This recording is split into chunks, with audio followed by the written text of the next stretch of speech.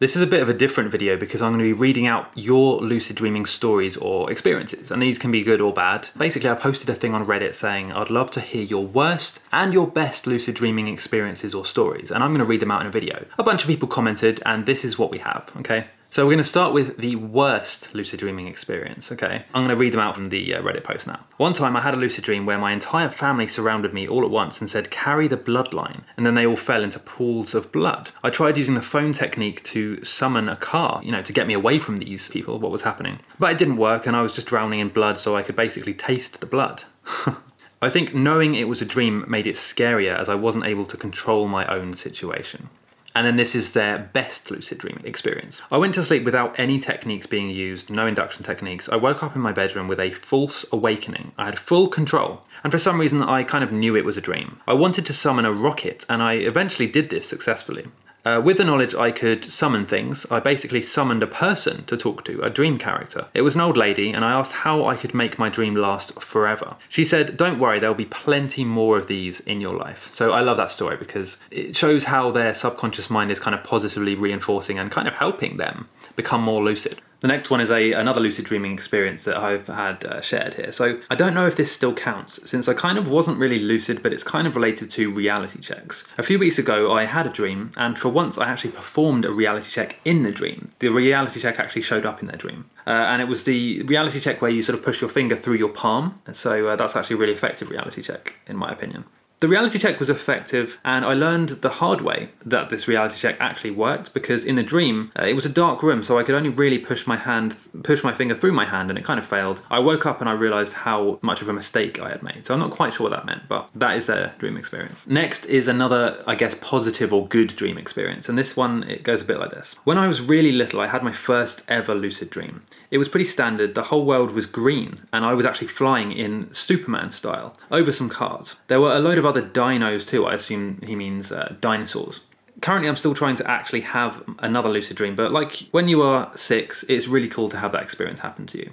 So the thing with this, I would say, is usually it's easier to lucid dream when you're younger, but that's not always the case. Sometimes, even if you're young, you can struggle. Another positive or neutral lucid dreaming story coming up. So I was in a testing center when I realized I was dreaming. I pulled the dream character to the side and I asked her what it was like to be a dream character. Her face began to distort and change, and she told me I was going to regret asking her that. I woke up terrified, only to find that I was actually still in the dream. I then had 2 more false awakenings back to back, where she almost killed me before I woke up. I eventually jumped out of my window and woke up as soon as I impacted the floor. My subconscious could be a real arsehole sometimes. So this is kind of an interesting one because if you don't do a reality check as soon as you wake up, you can have what's called false awakenings, which is where you dream about waking up, but you're not actually awake. And you're sort of snapped back to having to wake up again in the dream. Another positive lucid dream experience here. I was lucid and I flew through my window.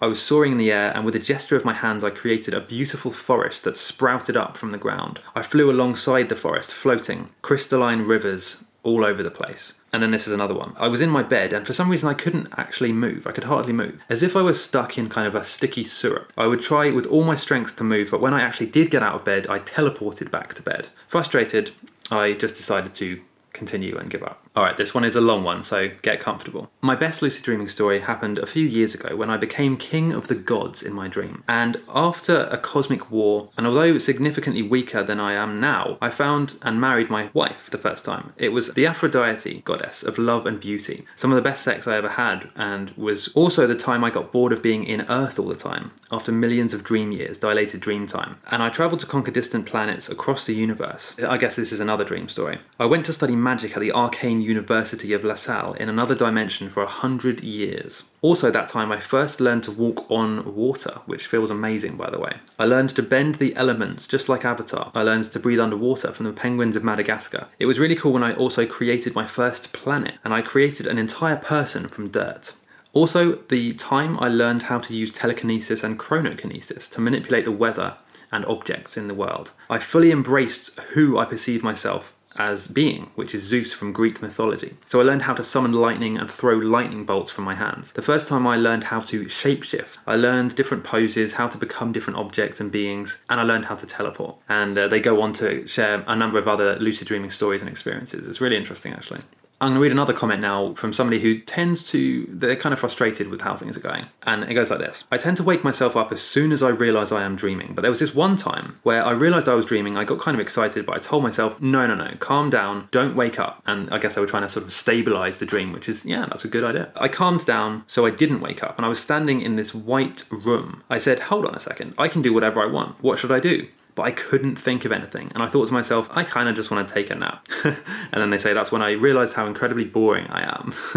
So I think a number of people actually, they don't know what to do in lucid dreams. So they get into the state and, they finally break through and they don't really know what to do with this experience. I explain in a number of other videos what you can do and some ideas that you can sort of try out if you want.